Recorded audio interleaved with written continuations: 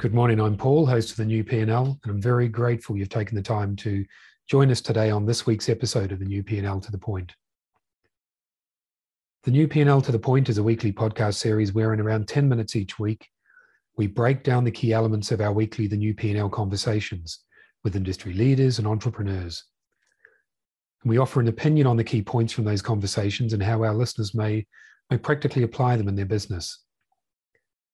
This week on the New P&L, we break down and analyse our conversation with the phenomenal Jamie Mustard, author of The Iconist, The Art and Science of Standing Out. Jamie, who is also a strategic multimedia consultant and product futurist, has codified the primal laws of what causes anything in any medium to stand out and take hold in the human mind. His passion is to teach the science and the art of obviousness, helping professionals, change agents, artists, leaders, and businesses to confidently and at will make their messages and ideas stand out to their desired audiences. And one of the incredible threads running through both Jamie's book, The Iconist, and also some of the experiences that shaped his early life is invisibility, or the feeling of being invisible. And it's one of the words that Jamie used to describe his incredibly challenging childhood. And as I say, it also underpins the foundations of his book, The Iconist.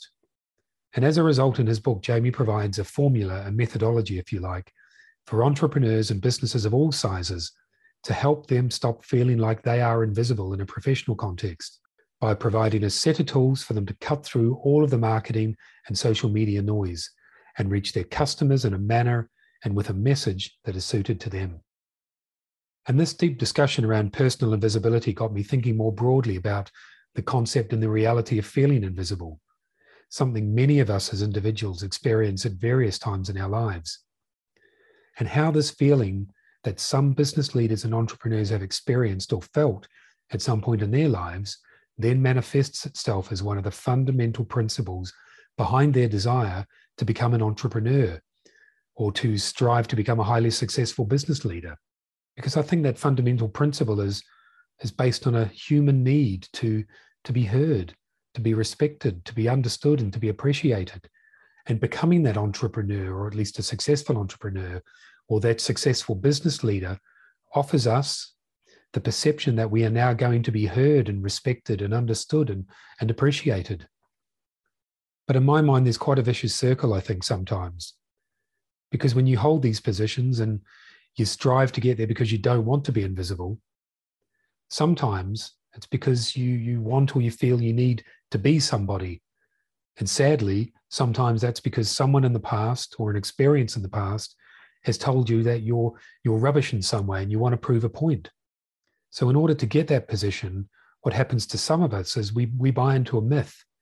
We buy into a myth that we have to be tough. We have to be the uncompromising leader. So we create that veneer for ourselves. And then because we've created a veneer, people believe it and they think it. And we become the tough, uncompromising leader. So it becomes self-perpetuating, at least externally.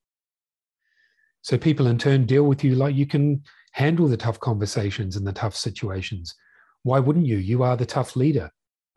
But ultimately, that veneer hasn't come from a place of resilience. It's come from a place of fragility. So underneath all of the bravado and so on, the reality is that we're still that fragile person inside.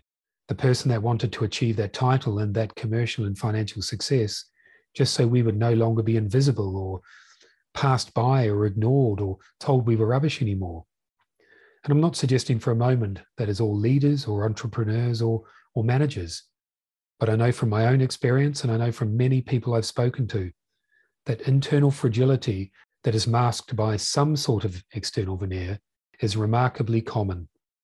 So I think with my amateur psychologist's hat on, this is where it gets really interesting in business, because this is where there are so many misaligned and misunderstood conversations and assessments and challenges and issues. Because so much of that misunderstanding and misalignment is rooted in the fragility that sits just beneath the surface of the business leaders, the managers, and the entrepreneurs or business owners. And when you find two or more people refusing to stand down in a meeting or deal with each other with respect or understanding, it's because they're both projecting power, but that power is only skin deep. Because what happens is our egos step in to project that fragile inside. And then we complete that paradoxical circle where, in a vain attempt to be noticed and understood and respected, we end up being quite the opposite. Noticed for sure, but for the wrong reasons, and then misunderstood and disrespected, most frequently behind our back. So for those of us whose entrepreneurial or leadership journey has been led in part or underpinned in part by a desire to no longer feel invisible, there is a very delicate balancing act to be struck. Because at face value, there is clearly nothing wrong with using that experience of feeling invisible as a basis for our success. But it must come from a place of positive ambition, not fragile fear, because the desire not to feel invisible is such a basic human need, it will invariably mean it will fundamentally shape our approach to business. And if we drive it from a place of positivity, like Jamie has, using his very tough experiences to both help others now be heard and treat others with the respect that he needed and deserved, and then put it within a positive frame for activation, then it will be conducive to long-term and sustainable success, because it is coming from a place of positivity and it is coming from a place, as I say, of positive ambition. However, if we allow it to negatively mold our approach to business, leading from a place of anger and fear, a kind of, I'll teach them not to make me invisible, then while we may still achieve that management or that leadership position or entrepreneurial success, because we have failed to fundamentally address the fragility within us, it will mean that that success is often ultimately shorter lived, because we still, underneath it all, feel that the world is working against us. So the balancing act comes because for most of us, our desire not to be invisible is led by a mix of the two, positive and negative. So it requires constant attention and intention to ensure that when we act as leaders and entrepreneurs, we are coming from the right place in that moment. So as we come to the end of the New P&L to the Point today, my challenge to listeners is to think about whether you have felt invisible in the past, either in a business or a personal context, and whether that has shaped your entrepreneurial or your leadership journey.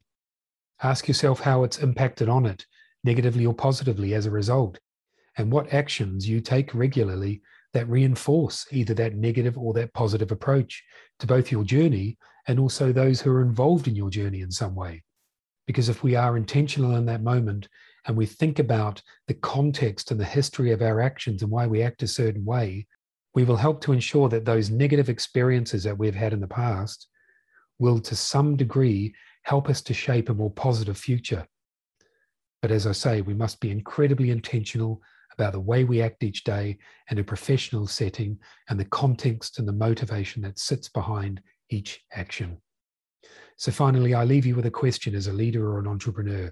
How can you positively amend some of the principles that underpin some of your business relationships? Those thoughts and experiences that now make you more defensive, not as open to suggestions, feedback, and ideas as perhaps you could be. And we're all guilty of it in some shape or form. What could you change immediately, however great or small, that will lend a little more understanding, respect, and voice to someone in your organization who may be feeling invisible today? How can you change a little bit of your today and change their tomorrow as a result? If you've enjoyed today's The New P&L to the Point, please do take a moment to pop back and listen to our conversation with Jamie Mustard, episode 143. It's a fascinating conversation with an incredible guy who has overcome phenomenal odds in his life to achieve what he has achieved. Thank you once again for listening to The New P&L to the Point today. I invite you to pop back again on Wednesday for the next installment of the New P&L Weekly Deep Discussion, and then again for the next episode of the New P&L to the Point later this week. If you're enjoying listening to the New P&L, I invite you to take a moment to rate us or write us a review. It only takes a moment and it makes such a massive difference to us. Thank you once again for listening. I'm Paul, host of the New P&L. Have a great day and speak again soon.